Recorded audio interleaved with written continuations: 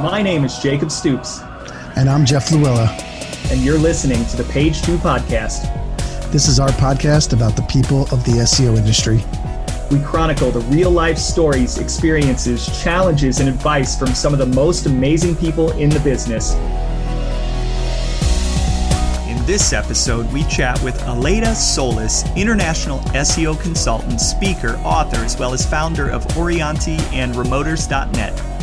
We discuss how she studied as a systems engineer in Nicaragua and got her master's in e-commerce from the University of Salamanca in Spain, how her studies led her to become a web designer, which eventually led her to SEO, going from agency to in-house to becoming an independent consultant, founding and managing her businesses, building a personal brand, public speaking, keeping up with her hectic schedule, why she loves travel and food, and so much more.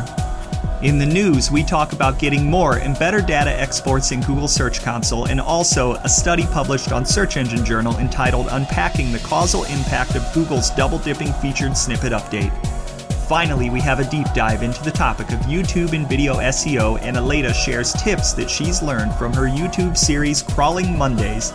So get your popcorn ready as we tell Aleyda's SEO story and have another great roundtable discussion.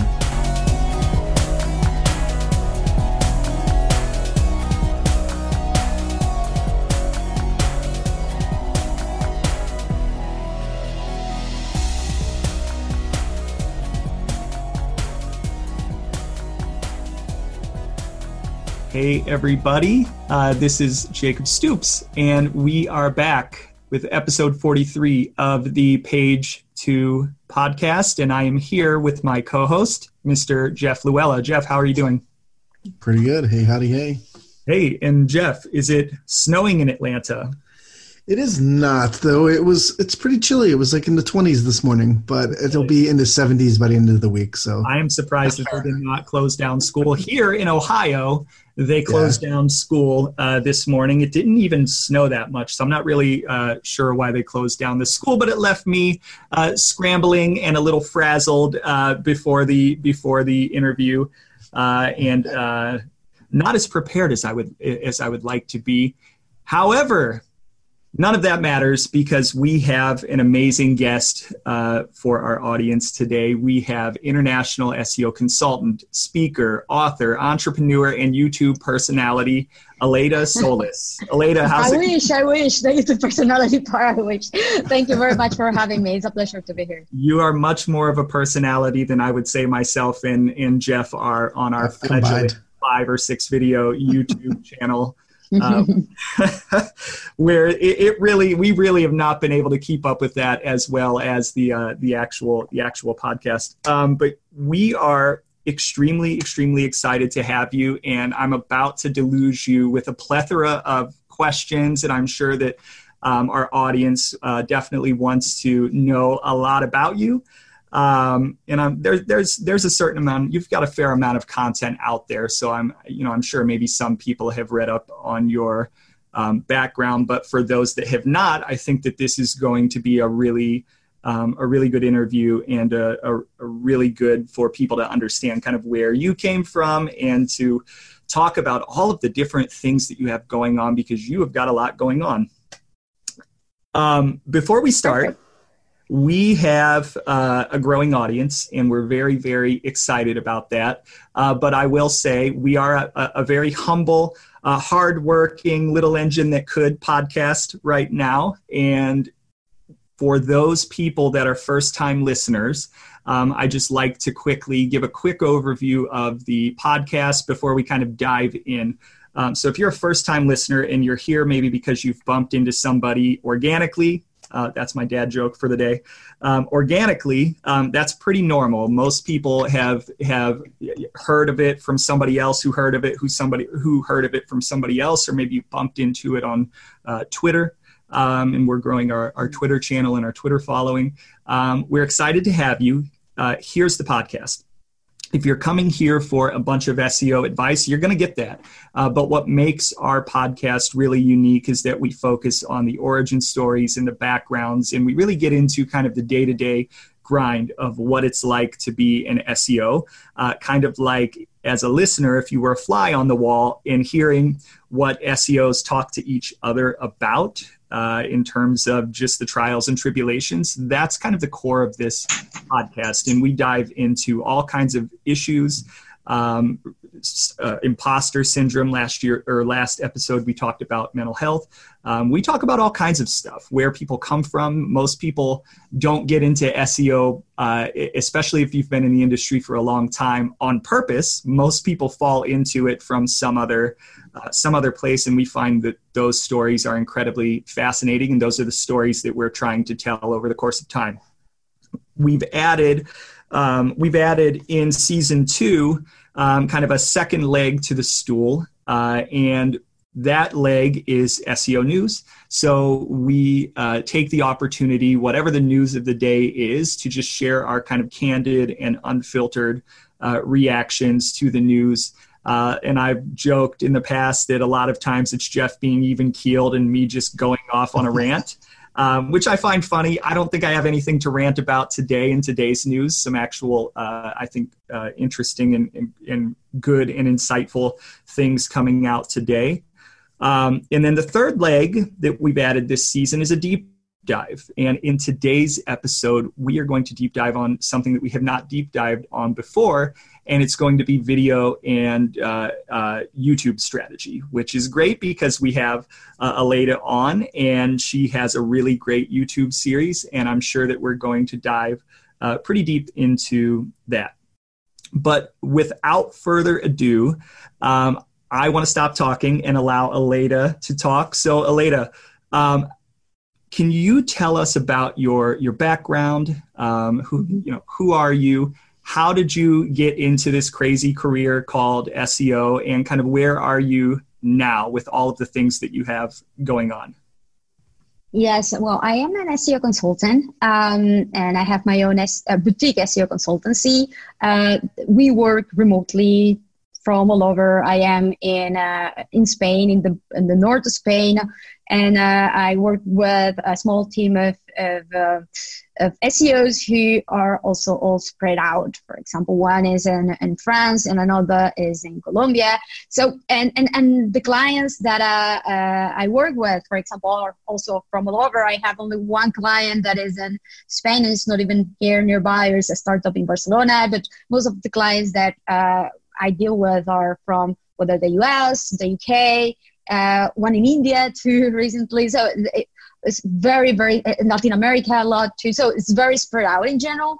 And the SEO type of consultancy that I do is very strategic, technical, tends to be aligned to a very specific type of goal or objective or challenge that the company has. Usually the companies that I work with are relatively biggish type of brands that tend to have also their own in-house team, but they have, for example, specific challenges when we're releasing a new version in a new country, or when they are going through a web migration, or when they are dealing with specific challenges to rank their website for certain specific industries or in certain specific product lines, things like that, right? So they hire me to have like a little bit of extra validation support input to achieve a specific goal at an ongoing basis, right? So it's more of a strategic type of SEO advice consultancy. I have been doing independent SEO consultancy since 2014. Before that time, I worked at a variety of positions, both at the agency side, in-house to at some point. Also from a product perspective at some point. So after working many years for others, I realized that I was thankfully already at a position where I have already a certain personal brand in the market. Companies and businesses reach out to me to help them, especially at the beginning was very international SEO oriented, just like where I came from, right? So a lot of international SEO type of processes, still a little bit today, but not only, right? So I decided, right, this is the best of both worlds. I can on one hand work well with a variety of projects. I am not bored only on a single type of project, which is the usual issue when you are in-house, all the eggs in a single bag, right? And then on the other hand, I am able to decide a little bit to work with certain type of clients and not a high number of clients. So I can also get in-depth type of really go in depth with the analysis, validation, coordination, what tends to be done instead of like the typical big agency approach that you end up dealing with dozens of accounts, clients, whatever, and you don't have much influence, right? So I was very happy when I realized that I ended up having this type of balance, and I really enjoy working with clients and with projects. And so this is why I also decided early on that I didn't want it to go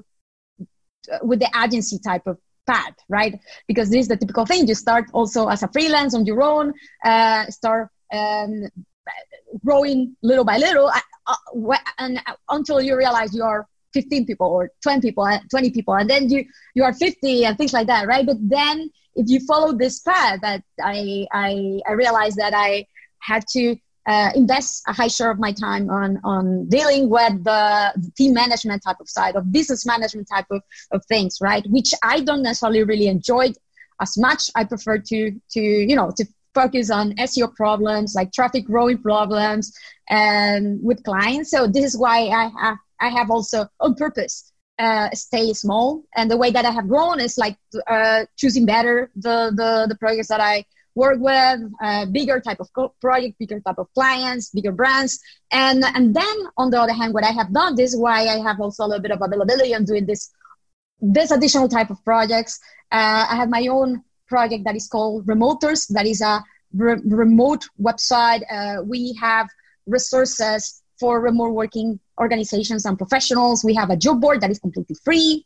We have interviews with remote-based companies and people sharing their journey, how they do it. We have a co-living section, a tool section, events section. So I am very happy about that. It is something that I have very strong feelings about the remote work, the impact that remote can have in people, organizations, society in general, right? And so that is something very also important for me, and that I have been focusing on a lot lately. And then also I have like the Scrolling Mondays, my YouTube series. I started last year to test what was this all about regarding YouTube video optimization, right? This year, my new project too, that I am like trying to balance out a little bit, it's like getting out of hands because I have so much going on at the same time, right? It's like newsletter, SEO FOMO. I thankfully I said SEO FOMO and not SEO MOFO, because the last couple of times that I have been asked about it, I end up realizing like, oh my God, I'm the worst. Anyway, yes, this I should have expected to happen. So SEO FOMO that I send weekly with just like highlights of what has happened in the SEO world, right? And you can subscribe from my website too if you're interested. And yes, of course, it's free, and it's a little bit like highlights in the search word, a little bit of everything, news and resources, etc. Yeah. So going farther back into your career, so in kind of doing our background research, you went to school as a systems engineer with a focus on e-commerce. So one, what made you go to school? Like, what made you decide, hey, this is what I want to go to school for? And then once you got out of school, I guess take us through kind of your winding path into how that led into SEO, because it makes sense. It's a technical background, which a lot of us come to, but it's not like, hey, anybody that does this is going to be an SEO. So you had to have gone through a winding path to eventually get to SEO, as many of us had. So I guess talk about that a little bit. Yeah, sure thing. So there's a lot of context going on there. So I went to school, yes, and I studied systems engineering. At the time I was in Nicaragua, right? I came to study to Spain in 2000. 7. But before that, I already went to the university. I grew up, studied, and went to university in Nicaragua, in my home country. So there's the thing. I went to study systems engineering because I really loved maths when I was in high school, and I was very strong from the science side, but really enjoyed maths and technology, right? So system engineering was like the one type of career that had this overlay. So I ended up going to school and learning about that. Then when I was in the first year of university, second semester, they started offering like free courses, HTML courses, right? To build your website. This is 1999, right? So I ended up learning how to code HTML. Then funny thing, when I actually learned, like, I don't want to say real programming, because people will, there's this argument in the development world, like HTML is still programming, CSS is also programming anyway. So when I learned, for example, I learned Pascal, C++, then I realized, oh my God, I don't enjoy this as much, because with HTML or JavaScript and like front-end oriented type of coding, you can see the output right away. I'm also a very visual person. Funnily enough, when I was deciding what to study, another of the careers that I was thinking about was architecture, because it's, you end up needing maths too, but also it's very visual. I love the visual part of things, right? So I ended up staying with HTML, like I continue studying, of course, whatever. But then since very early on, I say, no, if I can build a career building websites, this is what I really want to do. Then please don't ask me what my dad, for example, said, like, this is what you're studying systems engineering for, like, to end up doing websites. Like, yeah, anyway, but this is what I love, right? So I was lucky enough, since I was in the second year of university, right after I did this course with all of my classmates, right? There was this contest at the end of the course, like, who built the best website. So I did a website in HTML in Notepad, right? Very old school. I have not used iframes at that point. Anyway, for the menu. Anyway, so I built one about marine turtles. Like, let's protect marine turtles. This, which was a very big topic in Nicaragua, right? Because we have marine turtles, living eggs, etc. And people stealing them, so it's bad. People killing them, so it's like, So I want, emotional type of connection there. I won the awards. Let's say that I won it because of the emotional connection, and not necessarily because how good my HTML code was. Anyway, and after that, I was proposed to start working as a web designer part-time, because I still needed to go to university and study, of course. At this, there were, like, in Nicaragua at that point, there were like maybe 3 web design shops. Usually, like, they were areas of the ISPs providers, the internet providers. So I ended up, this is how I ended up building websites. Then after many years, a few years, I graduated the university. I became like a proper the designer / front-end web developer, and my last work as such was the main newspaper in Nicaragua, La Prensa.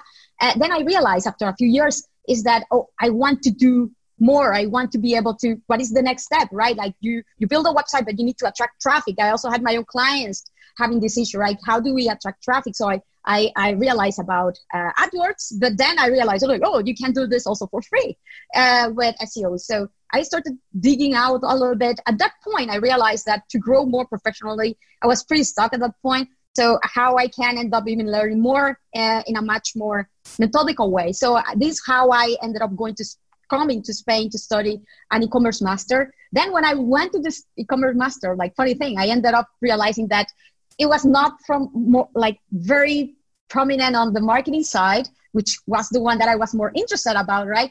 But more on the technical side. So like building stores in Java at that point. Like, I was like, oh my God, this was not really what I really wanted to learn. But then when I was at that point already in Salamanca, that was 2007, I was very lucky that in Salamanca, there was one of the online marketing agencies in Spain that was very targeted towards the international market, because they offered their services mainly to online travel agencies or education type of organizations, like Learn Spanish in Spain or Learn French in France, things like that had a very international type of audience. So they ended up hiring me First, not as an SEO because I wasn't yet like really SEO, but just to help them as a web content manager, to help them optimize for handle in general the websites that they used to have, also that they handle for the clients. And then at some point, after working on that for a while, I ended up actually learning SEO because I was at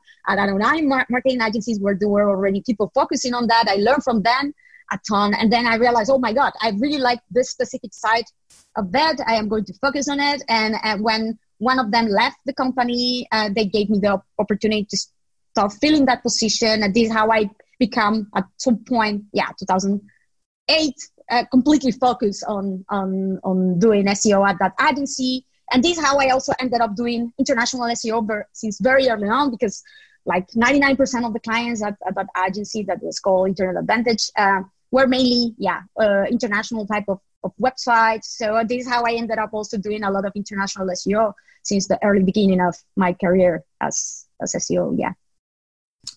So I think one of the things that you've done really, really well in your time is you've developed a very strong personal brand, which I think has probably opened up a lot of opportunities for you, and probably a lot of things that now make you very, very busy. How do you feel like?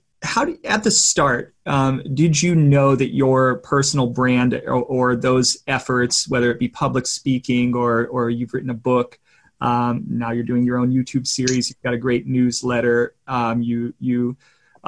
honestly, you're all over the place in terms of seeing you crop up within the SEO industry. And I think with that, I would imagine comes a certain amount of pressure, probably a lot of passion, but for people that are looking to build their own personal brand, how did you do that? How did you go about getting started and kind of putting one foot in front of the other at the start? And how do you balance it today? Because there's a lot going on and you only have so much time in the day. So how did you get started building your personal brand, and how do you balance it? Yeah, I think that the best way to do it is sharing what you know, right? And I think that is one of the main challenges that many of us have, because we always have the feeling, this imposter type of syndrome, especially in SEO, where it is no written like after you reach this point, you're actually an SEO or something like that. Like you always learning. And this is an ongoing process. As SEO, I am always learning. We are always learning because it's so dynamic and changing. So I think that it was when I started to share. I initially started to share and to write in Spanish, write in my blog. And of course, the topics at that point were very, very basic, like how to do keyword research, how to do this, because that was what I was learning at that point, and realizing how to do potentially efficiently. So I really wanted to share how I did that with other people, with the community, like giving back a little bit, because realistically, if I was able to learn quickly, it's because yes, I was lucky enough to work at this online marketing agency, but because there was also at that point, I remember SEO book or SEO Math and all of this webmaster word. So these were communities that I learned a ton from. So I also wanted to give back and do a little bit of, if they are sharing, I am getting profit from that. I want to share back, right? And so I started doing that, and that also helped. Twitter also helped. I started tweeting a little bit and connecting with SEOs from all over the world that I would have the opportunity to get to know at that point in person, right? Because I didn't ended up going to conferences by myself, like after many years of that. So I would say start sharing, start blogging, start tweeting, connecting, and working with people first online is the easier thing. And then after a while, start going to events. Now it's even easier. At that point, I remember like asking my bosses, like, can I have like the budget to go to Search Love at that point? I remember well, or to this conference in the US. I went to the first CES Latino, imagine, it's 2007. For me, it was huge. I was still learning at that point. Half of the things that were said like were way over my head, right? I still remember it was shocking. So anyway, so start going to conferences. Now it's much more easier because I think and I feel that there are many more conferences. There are smaller events in smaller cities, not only in big cities or in big countries, where you can go and start networking, start connecting, start learning more about more people, connecting with more people. So I will say to do that, to start sharing what you know, to start blogging, to start networking, to start, and after a while, people will realize, and you will realize, it is also a self-acknowledge type of process, like what are your strengths, what are really good about, and continue down that path doing what you love, what you are good at, and if you are really good at that and people see that what you share is consistently good, they will end up inviting you to speak somewhere. And if you do a good work, inviting you to speak, they will refer you and people will see you and people will invite you over to more places, right? So this is like a snowball type of process. And this is the first advice that I give to people asking me, how do I do, for example, this, not necessarily to develop a personal brand directly, but they ask me, how do I do to get clients as an independent consultant, right? I want to grow my consultancy or my freelance jobs. And right now they are like very small or not very, not frequent enough to pay, to become independent, things like that. Like build your personal brand. And how do you do it? Like what I shared before, sharing, connecting in a very organic way. I think it's the easiest way to establish authority. And after a while, things will come your way. Yeah. As you grow and you know your brand grows and you get invited to speak more and more often, how do you feel a lot of pressure to, like, I know there was a big Twitter conversation about things not to do as a speaker. And some of it was speakers who share the same deck or do the same speech over and over time. If you're a comedian, like you work on your material, the same set probably for a year before, you know, it's launched and then you start something new or you know, stuff like that. Or if you're on tour somewhere else doing like a band, you're playing the same songs since the 80s, if you're out front then. So as a conference speaker, like how much pressure do you feel like having to give new material every time that you speak compared to giving sort of the same speech at a different conference? If you're doing a speech in Spain and then in the US, I'm sure most people in the US aren't in Spain during that same conference. Yeah.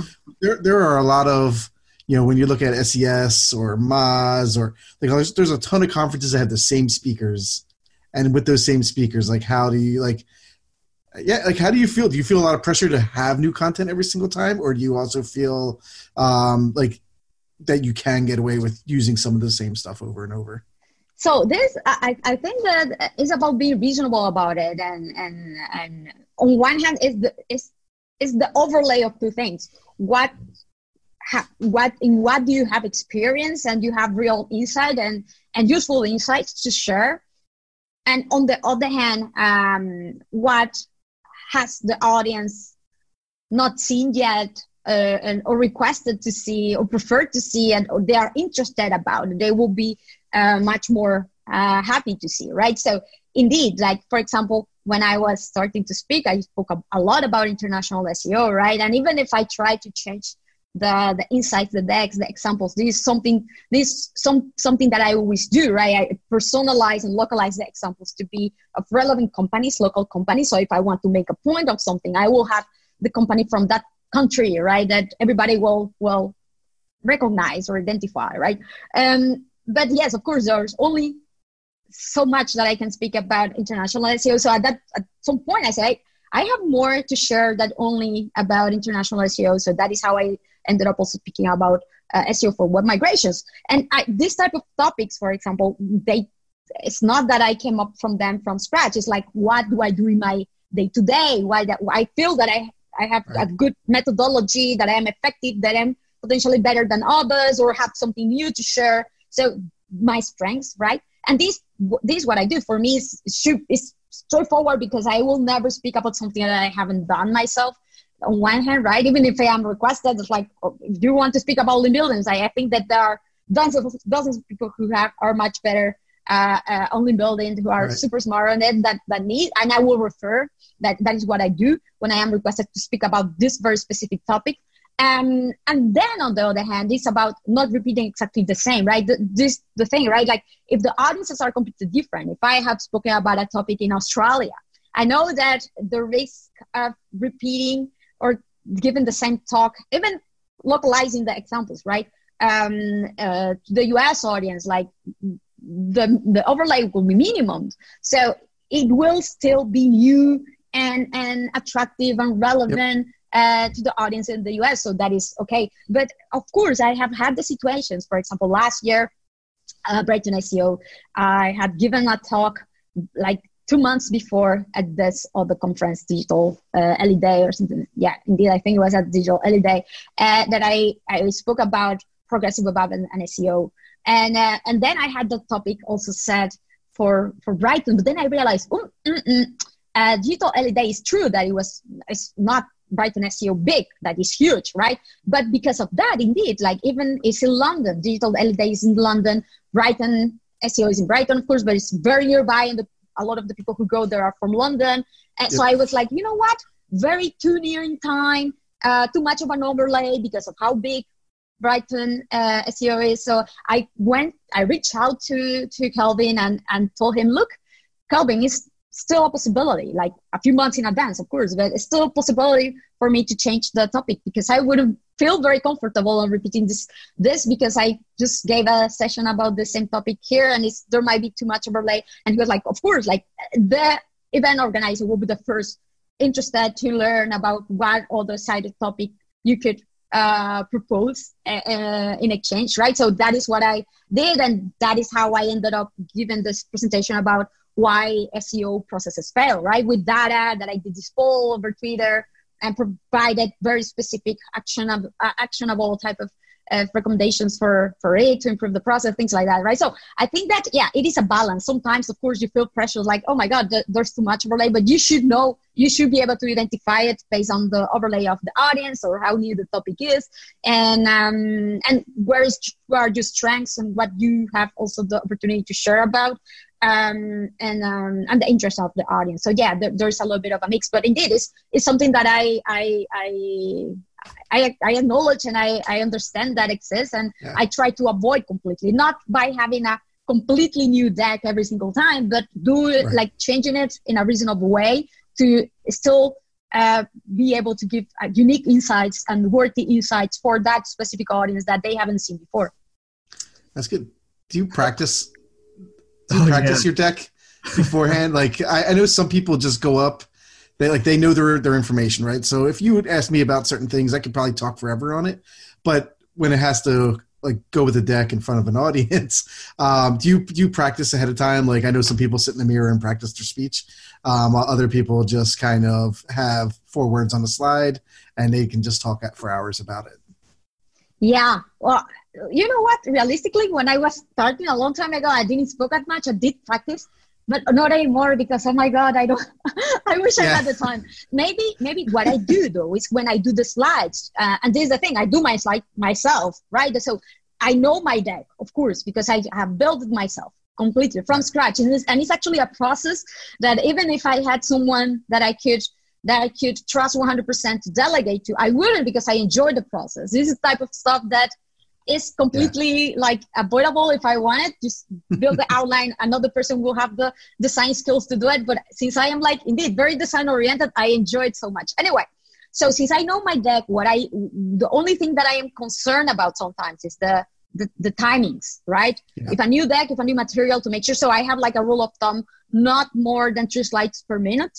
And I'll be more than okay. And then I will do, after I build a slide, a couple of run overs completely of like going through the slides and saying it, like actually speaking it for myself, going through the slides to see how much does it take or how's the pace and the connections between the different slides to see if the storytelling is good or not, things like that. Yeah.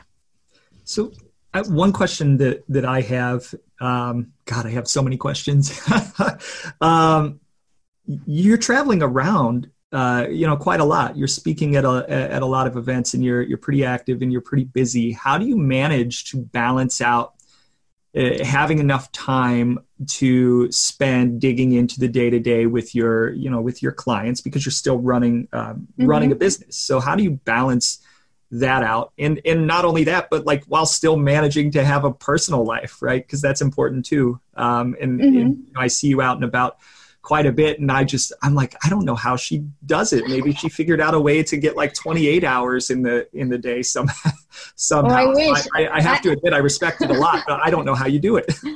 Some people ask me, it's like, I have a hardworking twin that she's the one who works and works. No, I wish that was the reality. Well, it's about balance, right? And this is the thing. I started doing this because of my remote working site.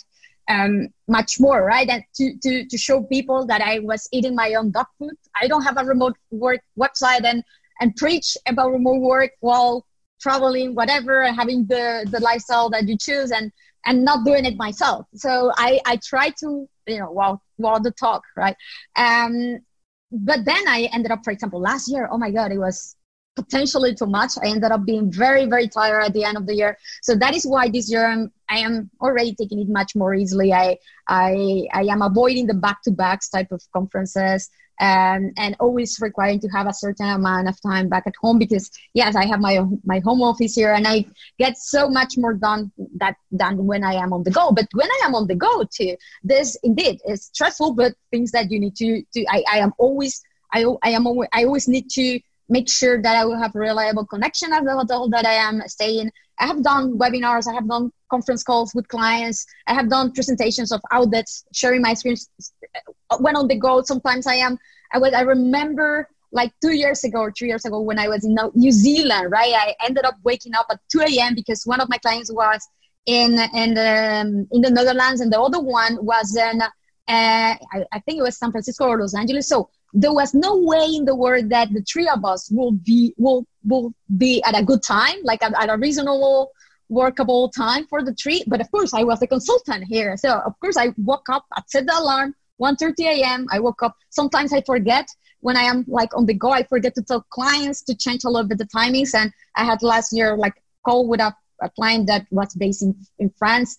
And I was at that point in California, and that, indeed, that was 1 a.m. for me, and it was like still in the afternoon for them. But it was my fault because I forgot completely, and they will have been completely flexible on doing in their morning, like at a reasonable time for both, right? But sometimes it happens, right? So it's not that I am perfect at all, but I try to handle. I block times that I need to focus. So you will see me working, even if I am anywhere in the world. I'm not on vacation. There's a thing. I'm not on vacation. You will see me like enjoying a little bit, like the hours that I could have, like for example, off here on a typical working day are the hours that I will have off whenever I am in the world. So I will make the most out of to do a little bit of sightseeing and enjoy a bit. But then I will be also working on my room.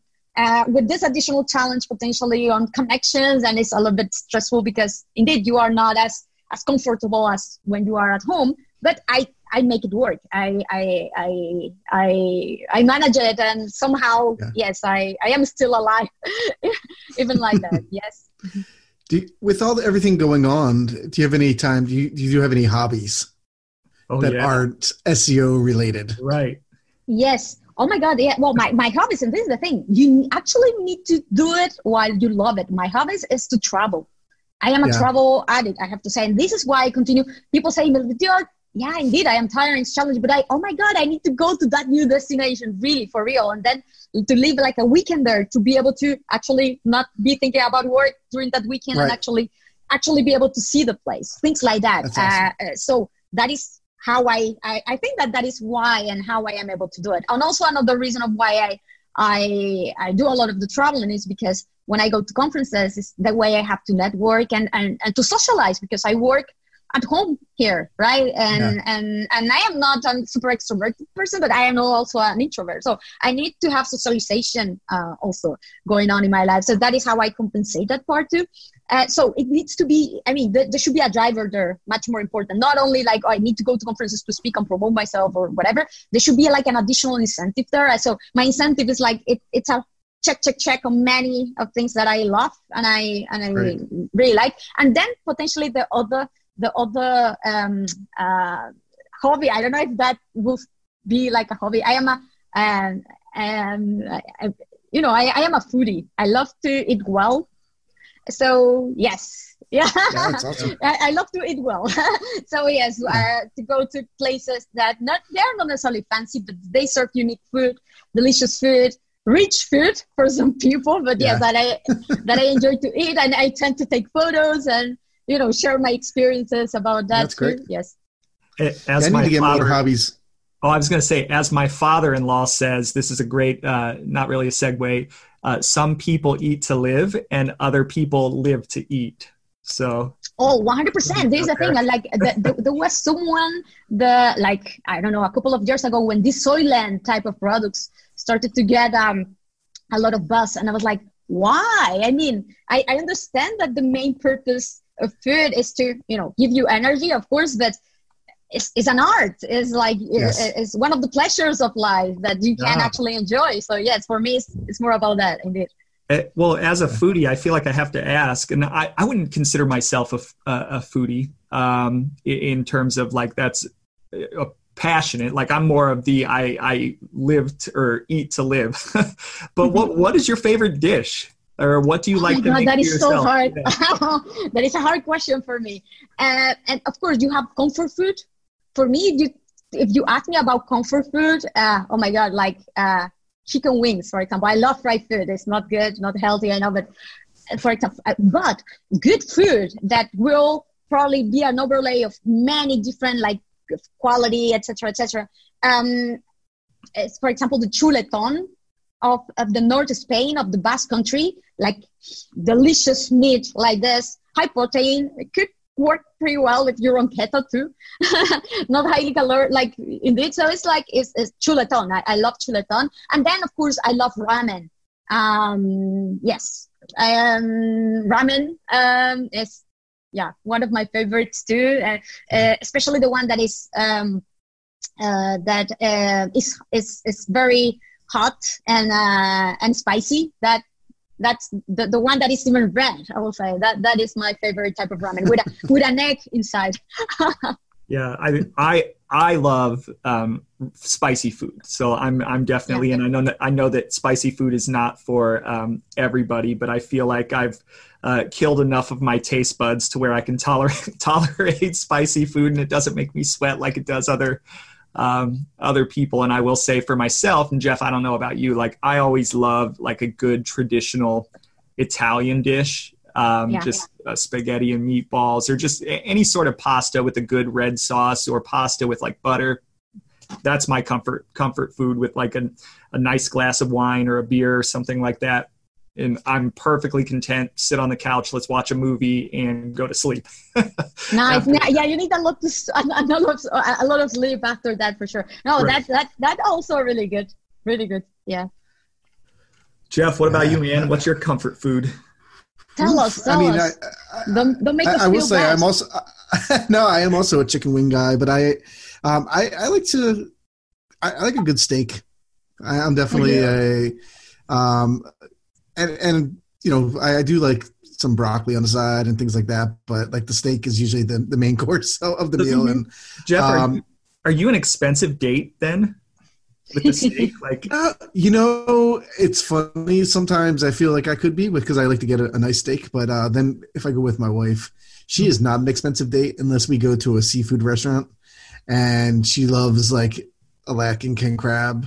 That's like one claw is like, it's $60. But we only go there when we splurge to celebrate. But at the same time, I'm probably more the expensive date. I like to go. I love Mexican food. So I have to say something regarding expensive, non-expensive. In our mind, it's like the most expensive it should be more delicious or more worthy. Yeah. And sometimes it is not that at all. I mean, 2 years ago, I had the chance to be in Hong Kong, right? I went to Hong Kong, and we went to this it was the first restaurant, I think, that got the 3 Michelin stars in Asia at 2 point. So it was supposed to be, it was expensive, and it was supposed to be very, very good. So we had the duck, the typical Chinese type of food. And it was delicious, of course. I won't say that it was bad, because it wasn't. But then the other day, the day after, we went to another restaurant that was like 1/5 of the cost. And I enjoy it more, even. Like, I don't know. It's like, for me, it was more tasty, more delicious, less pretentious too. So it was like more food also to eat. So yeah, sometimes it doesn't correlate, right? It's not necessarily, there's no correlation necessarily. Yeah, indeed. Jeff, I keep interrupting you. I'm so sorry. Oh, that's all right. No, I was going to say there's one food that I really enjoyed that I never thought in my life that I would, and is when we went to Portugal a couple years ago, and was octopus. And one of the people that we went with ordered it, and I tried it, and then for the next 3 days I had octopus at different places, and it was one thing I thought I would never eat in my life. It's very popular here in Spain too. Yeah. Pulpo a la gallega, octopus, especially from Galicia, right? Like from the north of Spain. And it's delicious. And indeed, as a child, I would have never imagined that I would like that dish. I didn't even know it existed. But then when I came to Spain, I realized that it was very popular. Oh my God, it doesn't, indeed. If you don't know, you see it and it doesn't look appealing, but then you have it and it's so delicious. Indeed, 100% with you. Yeah. Delicious. Highly recommended. Yeah, it's one of those texture things. You just reminded me of my kids who won't eat certain things if the texture's wrong, and I could never see them. I'll try just about anything, but I could never see them eating octopus.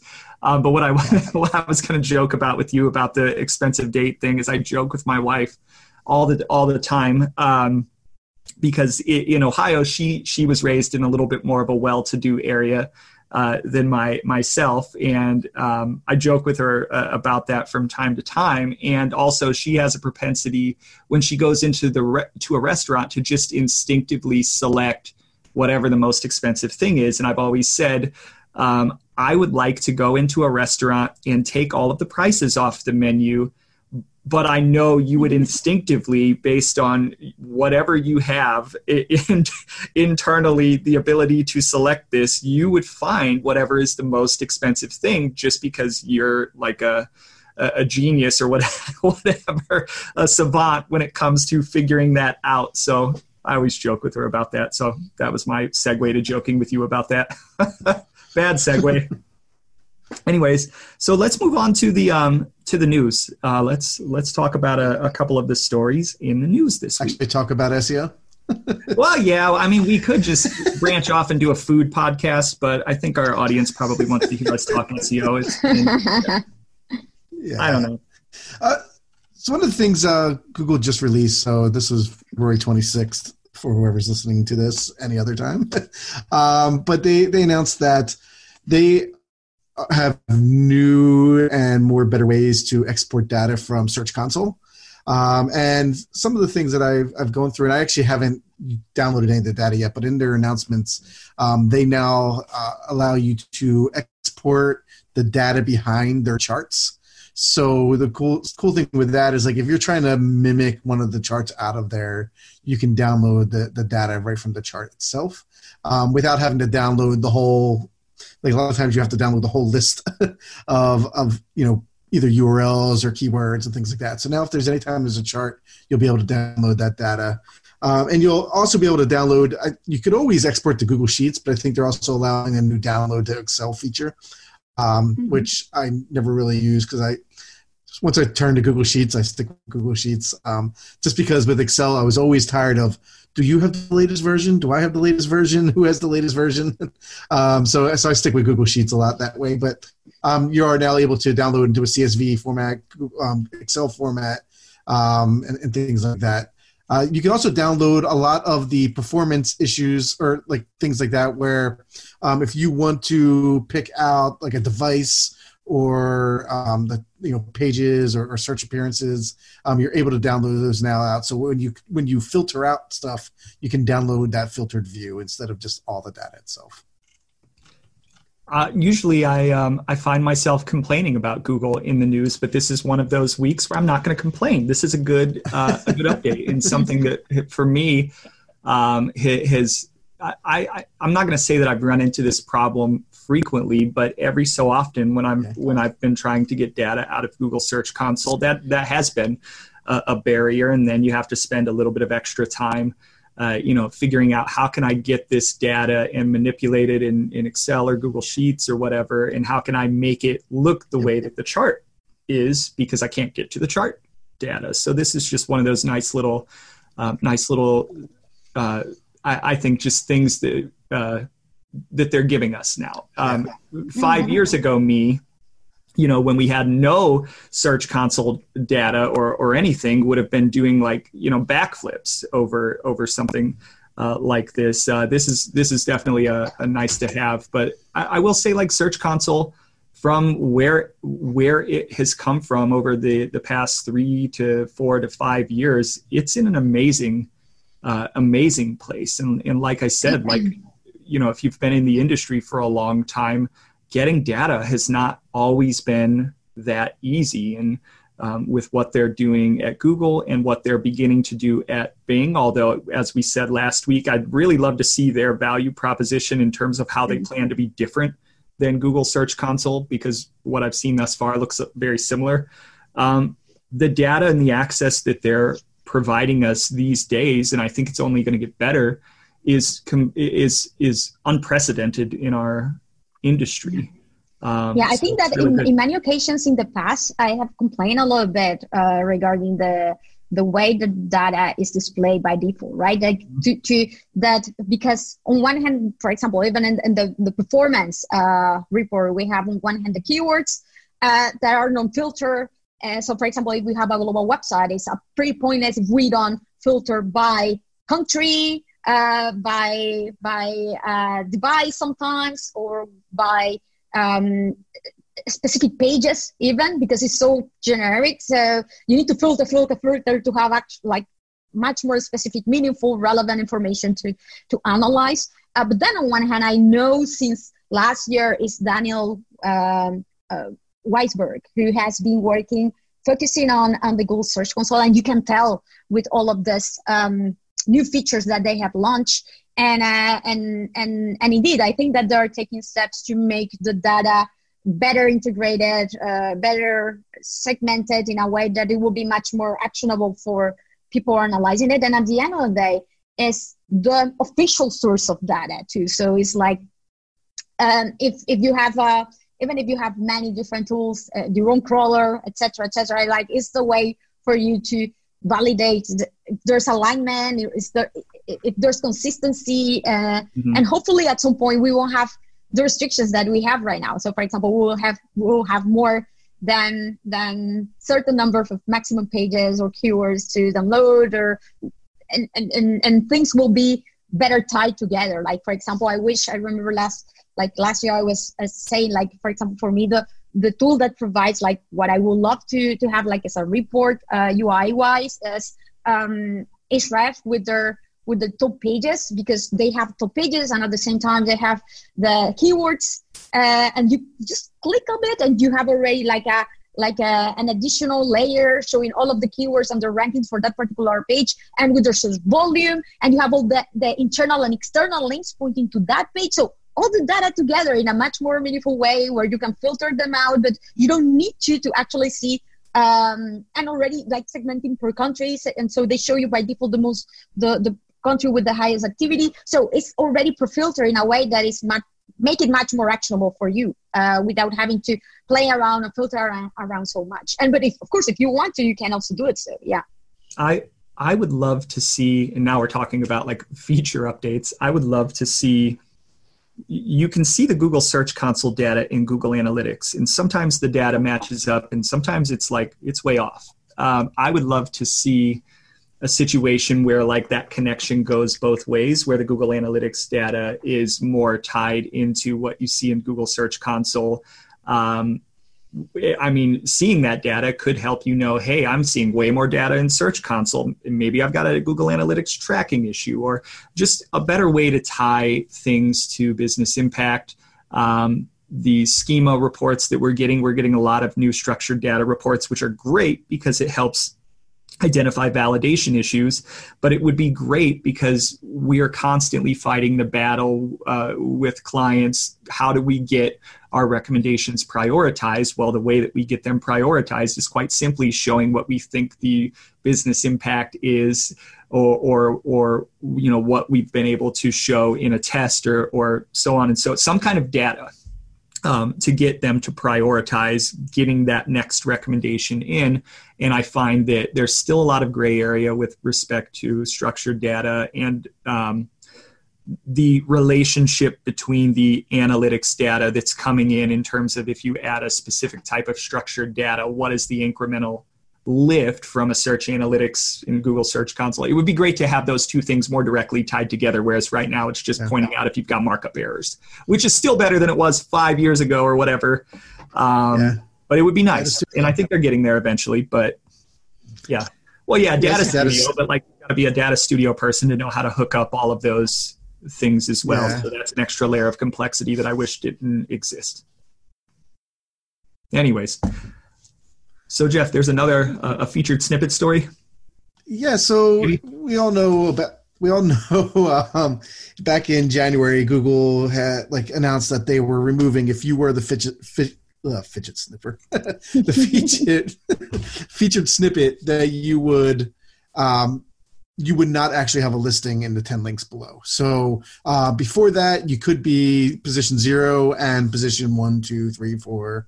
And that was kind of double dipping. So since they removed that, we all kind of suspected that we would see declines in traffic and things like that. But that was all theory at the time. So John, and I'm going to probably butcher his last name, but Chiozo from Merkle put an article up on Search Engine Journal about unpacking the casual impact of Google's double dipping feature snippet update.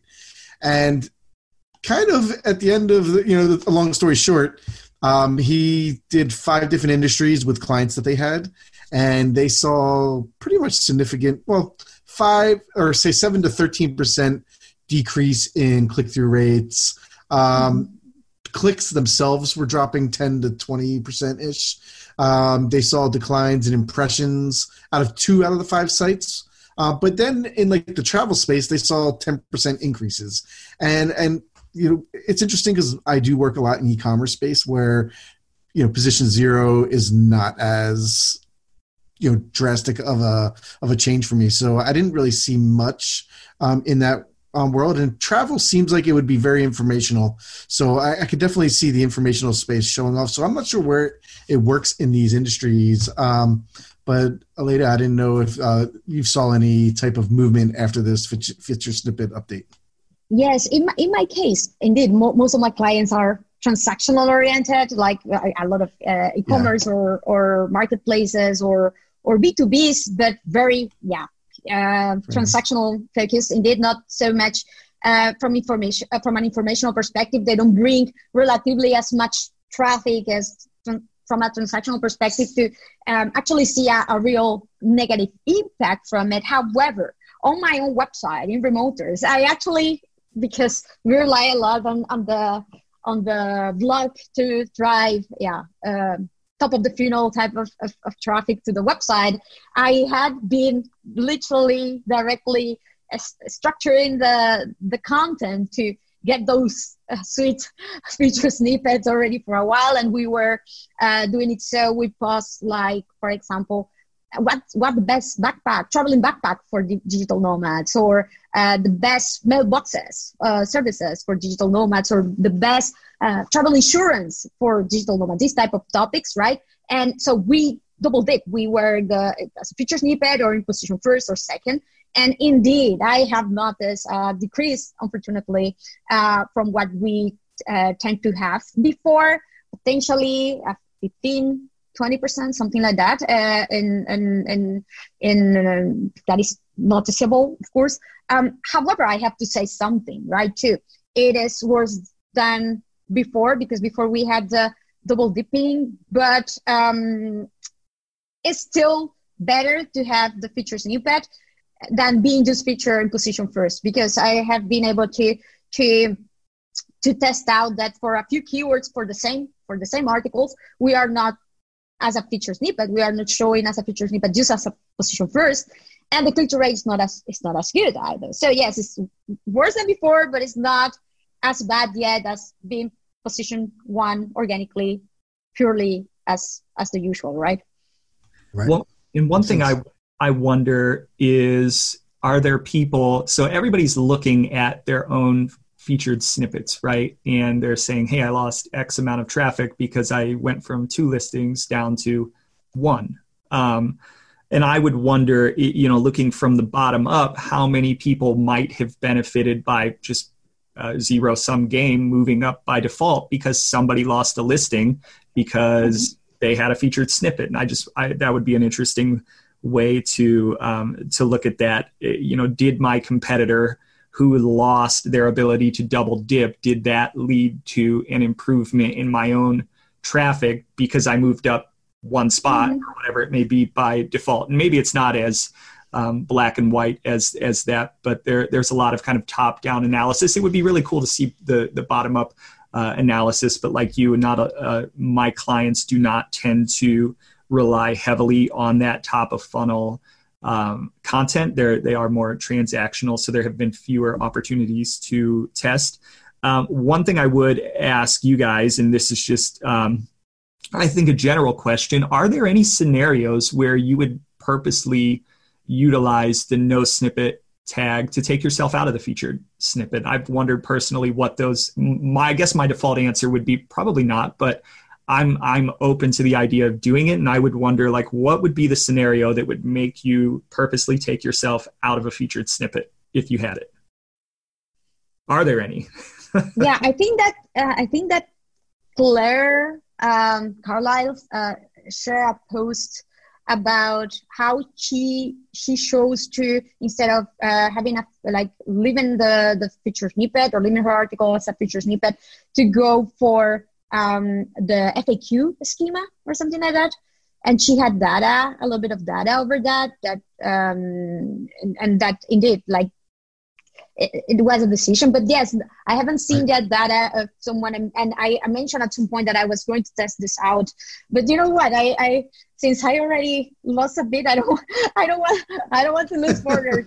But I will end up doing it, because just for the sake of testing it, right? At least for a while with my own articles, to see how much I end up, because I'm sure that I will end up losing in click-through rate if I lose completely the feature snippet with a few pages. Let's see. I will definitely, I promise that I will test it. Even I will do the hierarchy right now. It's funny. It would be like, well, what happens? Like, let's say you put the no snippet tag in, and then you get whatever results you get. I'm assuming the loss in clicks. And then, like, what if you decide to take it out? Like, do you just automatically go back into the featured snippet if you were there before? Or what if you lose it forever? Yeah, well, this is the thing, right? Yeah, it did. I mean, you don't know completely at this point. We don't know completely the consequences of that.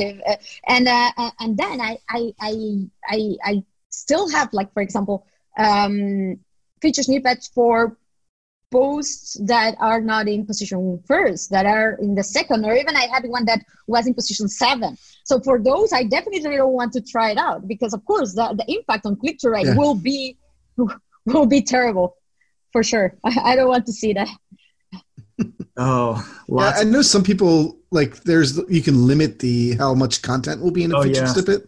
So I could see if it's an FAQ or like it's something that has steps and there's 8 steps. Like, if you can limit it to only show 2 and then make the people click to get to the other steps, could be something like as a tactic there. But I think that's a fine line also of where, you don't want Google showing all your content. You want them enough to where they kind of, it's like an enhanced meta description, but then still need them to click to finish it. But I don't think all content is built that way, right? Where there's 10 steps.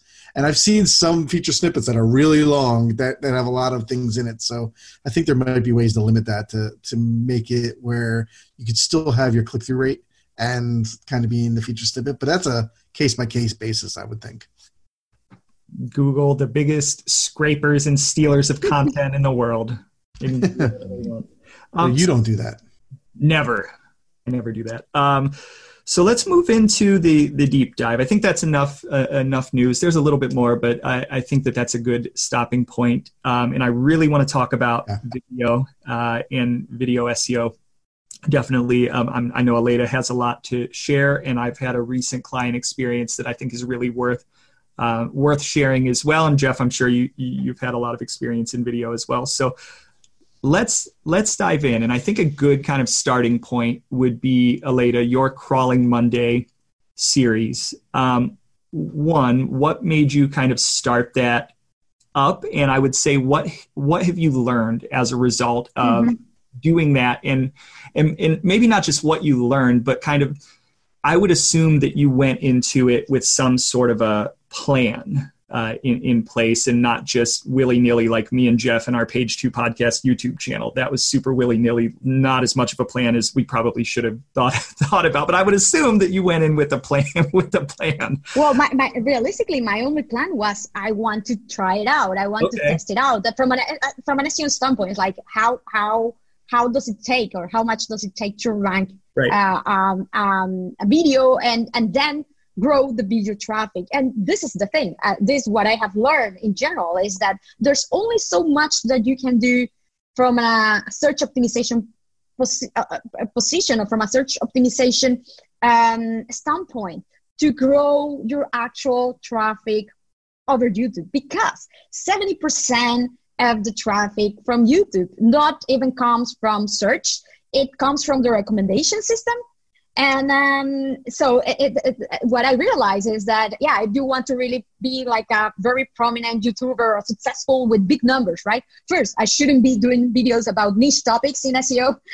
This is the first, because there's only so much people who search or are interested about those stuff, right? Or maybe I should even talk about more generic type of SEO type of topics, like how to rank in 2020, this type of things. No, I went and started to talk about, the topics are much more meaningful to me, in the ones that I actually tend to speak about at conferences and share about, like how to do international SEO, how to identify if you should index your facets in an e-commerce website, this type of very niche type of topics, in a very how-to oriented type of screen sharing type of video, right?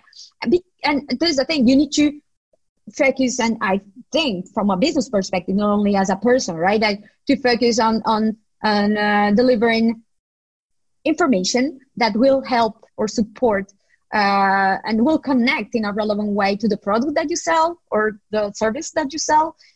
So for example, Trello, they do have, like, for example, all of this series of videos sharing about project management in general, right? Like how to be a good project manager, etc. So there's only so much traffic that you can get, and subscribers and reproductions in general that you will get from this type of topic. So it's about being reasonable. Of the numbers, it's not about huge numbers here, unless you want to be a YouTuber speaking about very generic stuff, or about how to win games or matches or football, things like that, right? So it's about being reasonable first. It's important being reasonable with goals. Be very clear about the goals that you want to achieve. I want to be there whenever someone searches about how to do this in my industry, how to do this with my service, how to do this with my product, right?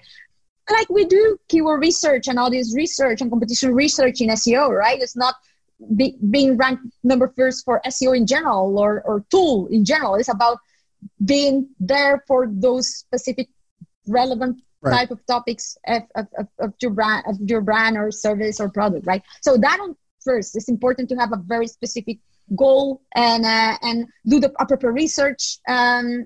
Accordingly, there are tools that I have shared about already that will help you to do this. For example, already tools that are SEO tools that have YouTube support, for example, Keyword Tool.io or Ahrefs, and then the rank trackers that have YouTube support, Rank Ranger, and AccuRanker lately too. So they allow you to track your rankings not only in the video carousel or with the video thumbnail in Google search results, but also within YouTube search results. And then the tools are completely focused in YouTube that you can use to do keyword research and rank research too. So for example, TubeBuddy or vidIQ too. So yeah, these are tools that you can research and think about it like if it was a keyword competition research to come up with which are the topics that I should focus on, how these other channels or videos are already optimizing for. So when doing this validation and this analysis, I realized that there are three things, like it's relevance, engagement, and retention, right? The relevance is like the same that we have in SEO. The title should include the term, the topic. The description should include the term, the topic. The hashtags in YouTube that you should include in the description, that they will highlight above the title of the video, or that you can include also in the video, and they will become clickable. So anybody who clicks on that, they will generate. You will go to the search results of that term that has been a hash. You have put as a hashtag. Then you have also the tags, right, that are useful for early discovery, right?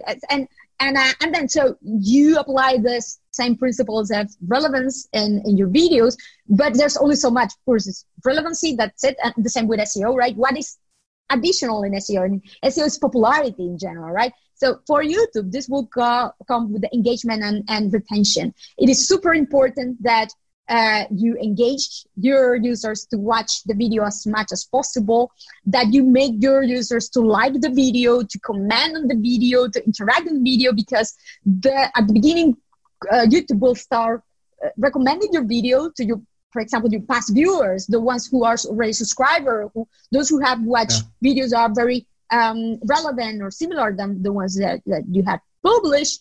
But if this users come and they don't engage on your video and they stop watching after 5 seconds or something like that, right? They don't interact. Well, they won't recommend you any longer or anymore. So that is why it's super important to start.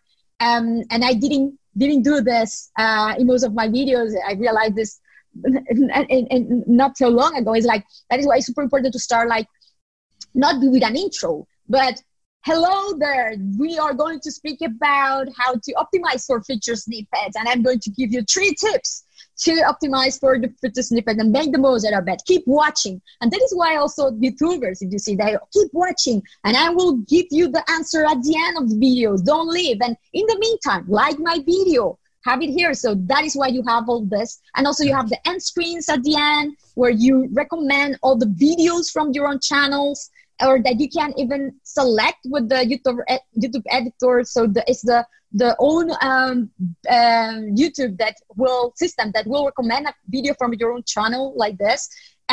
So there are different tactics like this to keep the user engaged. And also, for example, all YouTubers do this. They pin their own comment. They will say, like, incentivize the user to leave a comment. So they will be the first ones commenting on their own video, saying, thank you very much for watching the video. If you like it, remember to leave to like it and to leave your question below. Things like that. Or in the descriptions, many of them, instead of starting with a descriptive type of information of the video, they will start already like, do you like this video? Watch this other one about this other topic that you will also love. Things like that, right? Yep. And then there's this connection that I love regarding YouTube and Google, that, for example, if you add timestamps in the description of the YouTube video, so for example, you will add topics that you are speaking about, different timings of your video, and you add just the minutes and seconds that where that topic is covered as it was an index, right, of the video. Google has started to highlight, and then if you are included in the video carousel in mobile search results, or in search results in general for mobile, Google will highlight that video that is ranked first in the carousel as a result, a much more bigger highlighted type of result in mobile search results with the timestamps there. So from a click-through rate perspective, that's heaven for sure. That is much better than just being the first in the carousel. So yes, there are different ways like this, but this is the thing. Like my big realization after publishing 24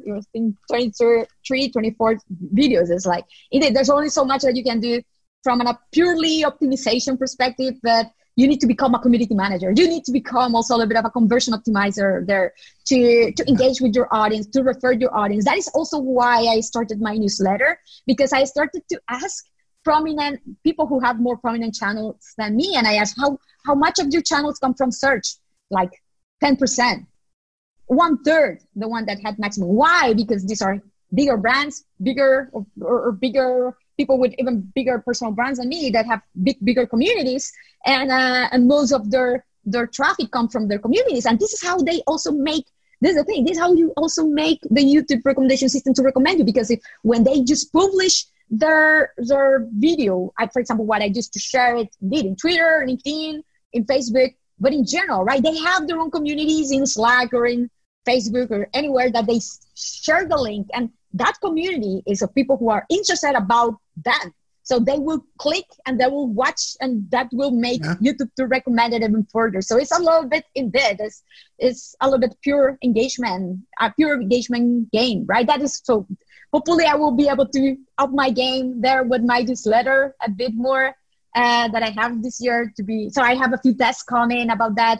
I also did a little bit of newsjacking. This is funny, right? Like my top videos at this point is the one that I did with an interview with Googlers, with Google web analysts, John Mueller, Gary.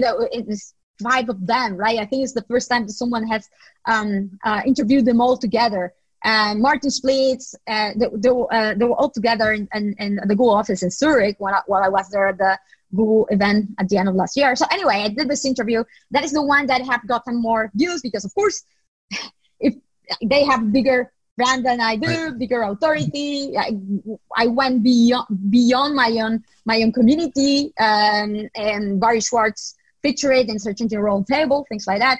And then on the other hand, I also the second most watched video is the video that I did recently about feature snippets when the news was just released, because I had already tons of data about it because of my own website. And this was data that I could share without problem because it's my own website, right? It just doesn't happen often because, of course, I won't share the data of clients. But this was like a lining of a good timing and the data that I had. I was like, okay, I will give a specific episode here about what to do, how to analyze, how to make the decision, how to measure the impact, and that worked very well with the newsjacking, right? So yeah, I am testing out more things to do nowadays, also with coming videos, and then there's another thing probably to finish with this is that I will say that this shouldn't be just something for people, right? Looking to develop their personal brand, but more and more go to websites that have complex type of services, even B2Bs, like go to MailChimp or go to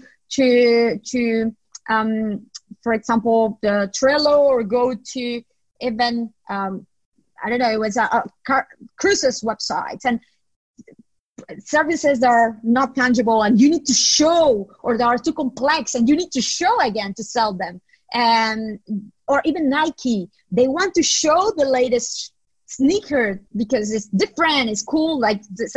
So I love to see more and more e-commerce websites, B2B websites, complex services websites, like in general, having or featuring, including videos showing their products, explaining their products, having a sales support type of role in their landing pages or in the product pages or category pages, not only in guides, right? It's not just how-tos, but it has also an important role from a transactional perspective. Those videos, though, maybe you want to publish them also on YouTube. So whenever someone searches about your product, your service, etc., how-tos regarding your service, they will find in them there. But these videos that you will embed on your own website because of a transactional type of business type of goal, I will tend to include them and embed them with Wistia, for example, that they have a very powerful analytics and much more control. They will generate by default video objects, structured data, so you can be shown with a snippet with the thumbnail for the video. So and of course the video will help to sell your product. So there's much more of a win-win type of situation there. And then, sorry, because I was forgetting, there's one last tactic that I realized is that after a while, what I did with video is that I published it on YouTube. Then I took the video and I also generated a blog post on my website. I had a category on my blog that was probably Monday. So every video that I published, I created a blog post, I embedded it, and the transcription of the video was the content of the blog post. And then after a while, what I did was to switch the video, the YouTube embed, to become a Wistia embed, right? And then I realized that Google was not identifying that it was the same video. So for a query, an example, right? How to implement hreflang annotations. I was ranking in organic search results with my blog post, with the video thumbnail. Then I was ranking with my YouTube video in the carousel, within the carousel. But then I was ranking twice with a video from my blog post within the carousel. Double dipping. For the same query, because Google didn't identify that they were the same videos because the platforms were different, right? So yeah. So there are a lot of things like that you can try out and end up, double dipping. Different exactly. ways. A lot of people have asked me, like, should I put my videos on YouTube, because they're worried. Like, I am one of these people who go down YouTube. Like, I watch YouTube a lot. I subscribe to YouTube Premium because I hate ads, even though I'm in marketing.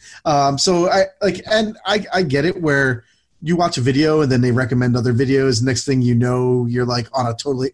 I start watching Crawling Mondays, and next thing I know, I'm watching how to make, fried chicken, and then after that, I'm like learning how to put oil in my car.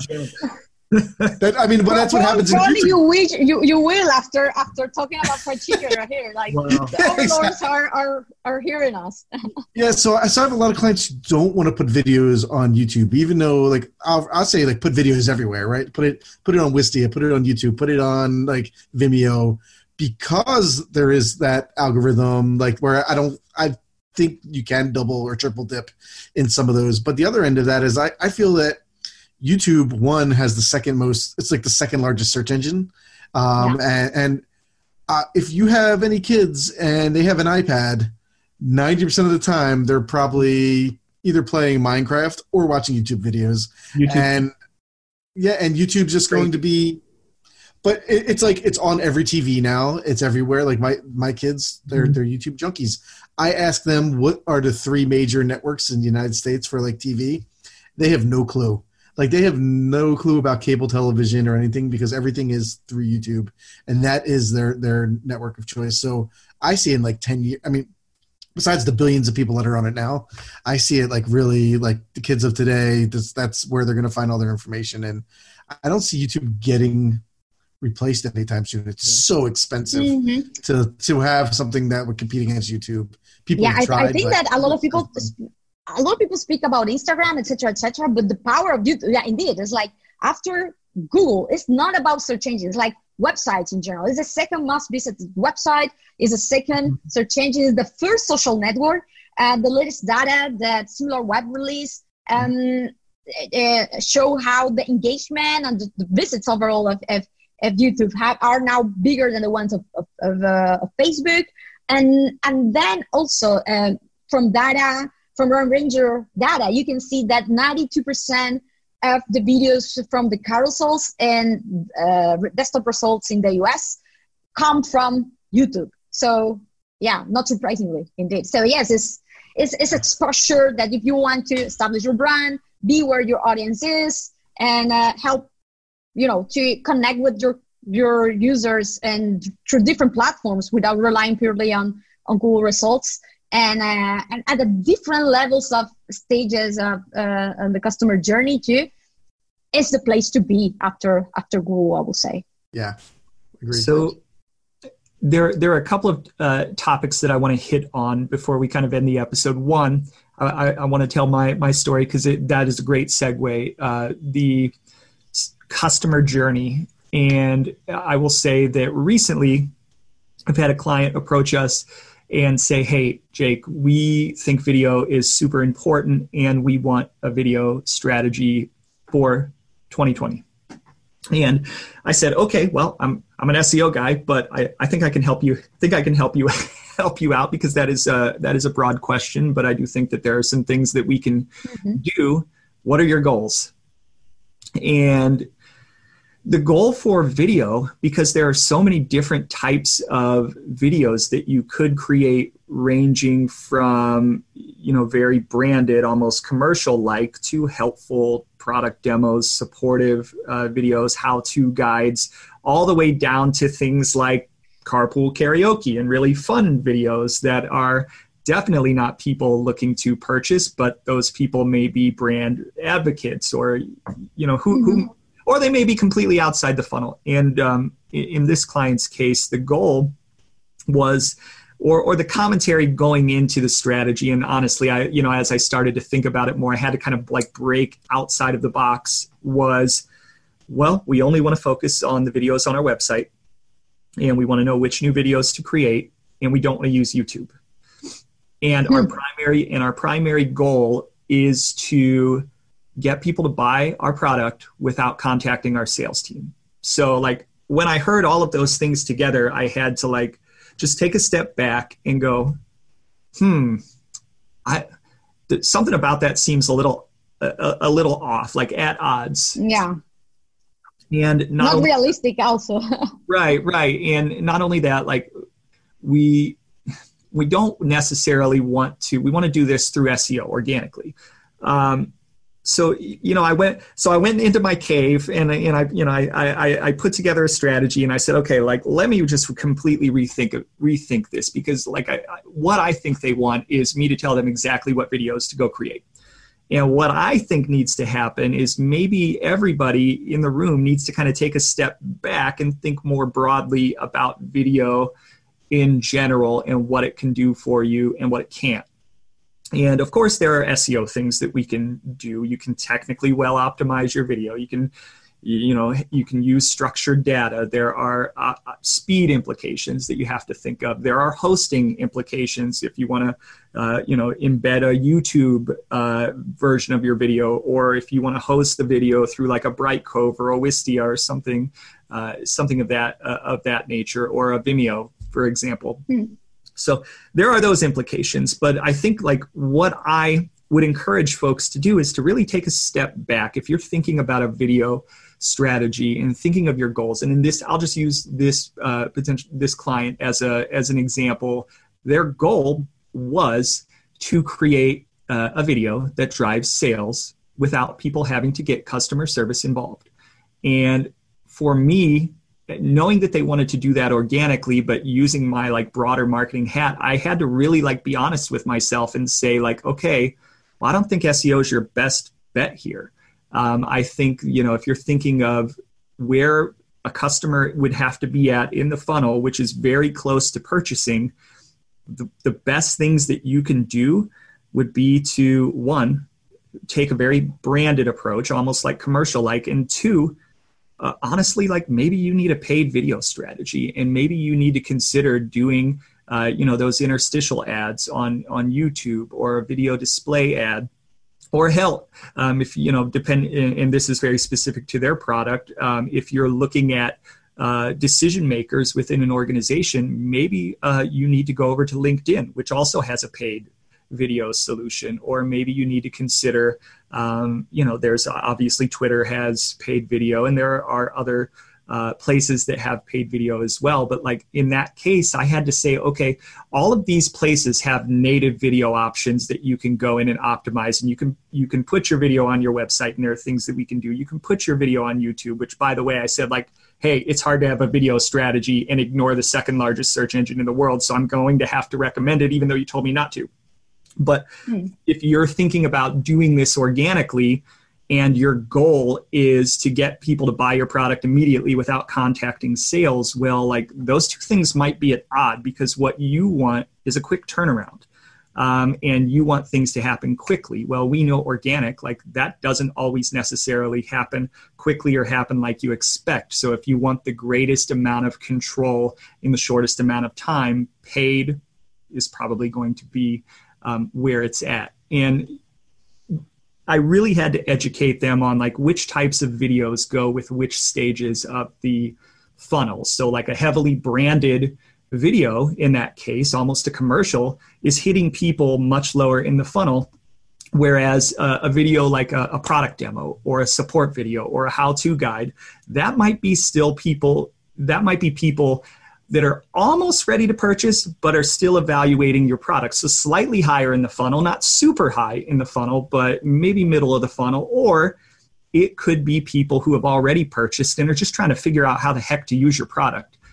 So the intent there might be a little bit different, and it might not get you to your goal, which is to drive a bunch of sales without people contacting support. Now, that particular aspect, a product demo or a product support video, fulfills the part of providing the support without having to get sales involved. But again, like I said, it might be post-purchase funnel, and it might be people who have already purchased. So right there and then, depending on what your audience mix looks like, well, you may not get as much bang for your buck if you're heavily betting everything on that. But then there's also the idea of, okay, how do we hit people higher in the funnel?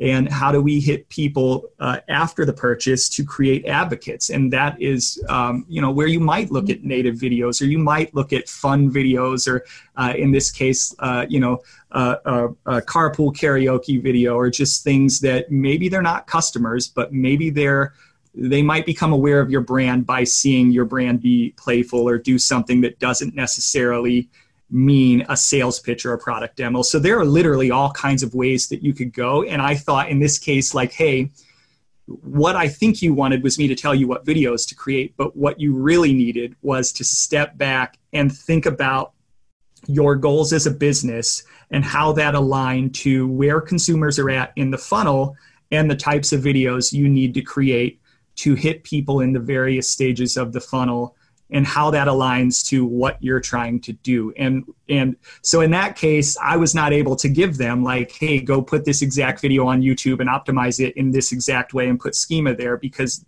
they needed to expand their way of thinking. And that would be the advice that I would give to anybody thinking about a video strategy. Is it can be simple, but often, especially if you're working with a brand, it's not that simple.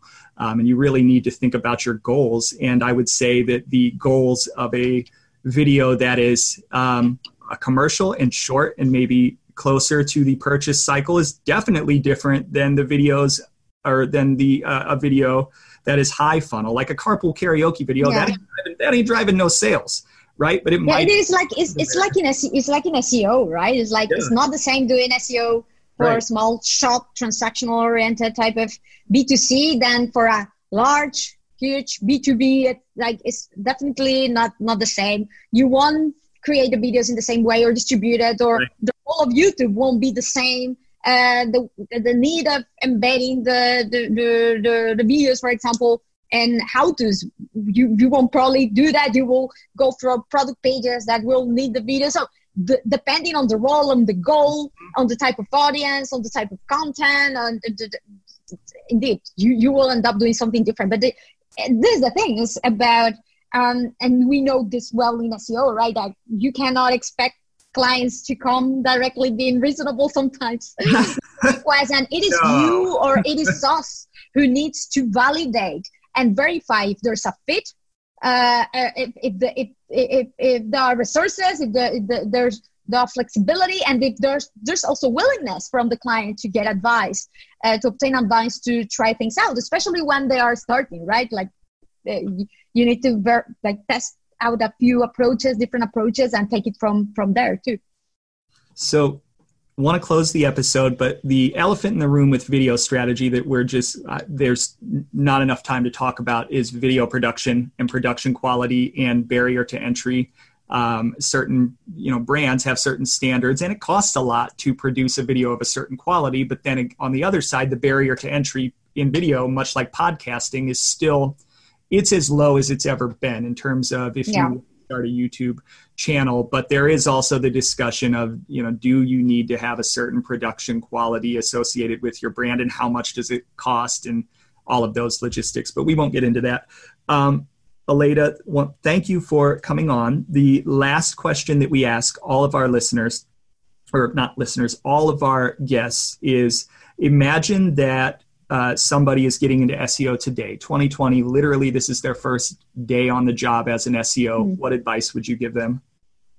I will give them the advice to subscribe to SEO FOMO to not miss everything that is happening every week and in the industry. For sure, like, of course, this is self-serving, but I have to say that I try to do a good job to people get not only the latest news, but also actual good resources out there, because this is the problem right now, right? When I was starting in SEO 10 years ago, or even more, oh my God, I feel so old.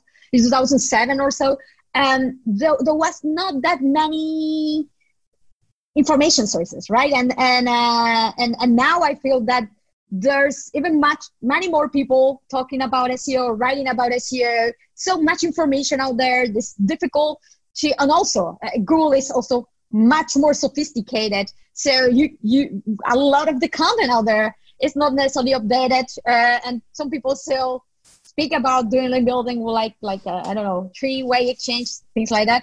So it's important to learn to test things out, to keep updated, but also have filter out a little bit on the information that you also take and test out for yourself. So that is going to be probably like my recommendation, to keep updated, to focus. I think that there's a good share of SEOs sharing a ton, very good information in Twitter. I try to curate and highlight the best and my newsletter. But then, of course, is to try things out for yourself. You need to set your own website. You can do this very easily with, CMSs out there like WordPress. And test stuff for yourself. Verify out there. Double check to see if the results that you're getting are the actual results that you see out there. And it is as easy as many say out there, right? And to be reasonable, SEO is a long-term type of strategy. It's not a one-trick pony that you will see also results in a single week. There's so many ways also to achieve the same type of results. You cannot expect that there's an absolute truth out there. There will be always many ways to achieve the exact same result and goal. And then to realize that SEO is about alignment, is alignment on your business goals, is about alignment on your products, about alignment with your marketing. So real life SEO, how I like to say, is like when you're not doing SEO for your own small website, has to do a lot with this. It's about having also good skills on communicating with clients, communicating the needs, the goals, the impact, and coordinating well. So as an SEO, if you want to build a career in SEO and not doing it so only with your own websites, it's not only about testing out, verifying for yourselves, but also potentially also improving your skills on that regard: communication, coordination, business understanding, marketing understanding, to be able to work well in different environments or targeted especially with bigger type of companies. That's great. So Aleyda, thanks for coming on our episode. Where can people find you or get in touch with you? I am very active, besides my website, of course, aleydasolis.com, and in Twitter. I am very active in Twitter, so people can follow me and find me at Aleyda, ALEYDA, because just in case people don't know how to write Aleyda. So I am there, and then on my website too. And then Crawling Mondays, they can search me over YouTube. Please subscribe and enter the recommendation system. and yes, also now with the newsletter too, indeed. Yeah. No, I actually had one closing question too. How does it feel to be a celebrity with one name, like Beyonce? Well, I have to say, it's not because I'm not a celebrity. I know. It's because my name is not so common still, and I was early enough in I think when it was, I think at the end of 2006 or something like that I started in Twitter.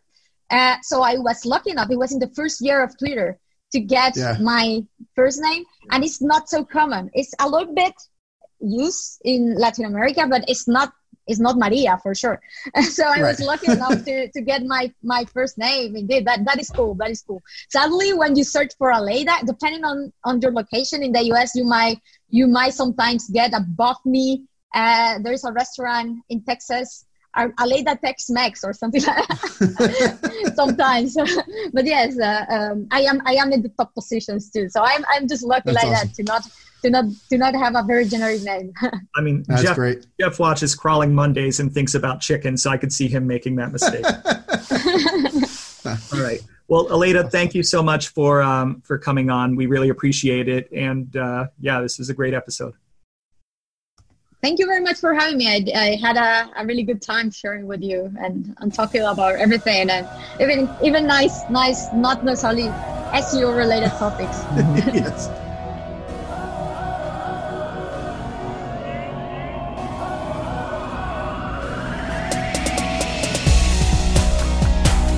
Thank you so much for listening to the Page 2 podcast. If you'd like to find out more about the show or listen to more episodes, visit us at page2podcast.fm.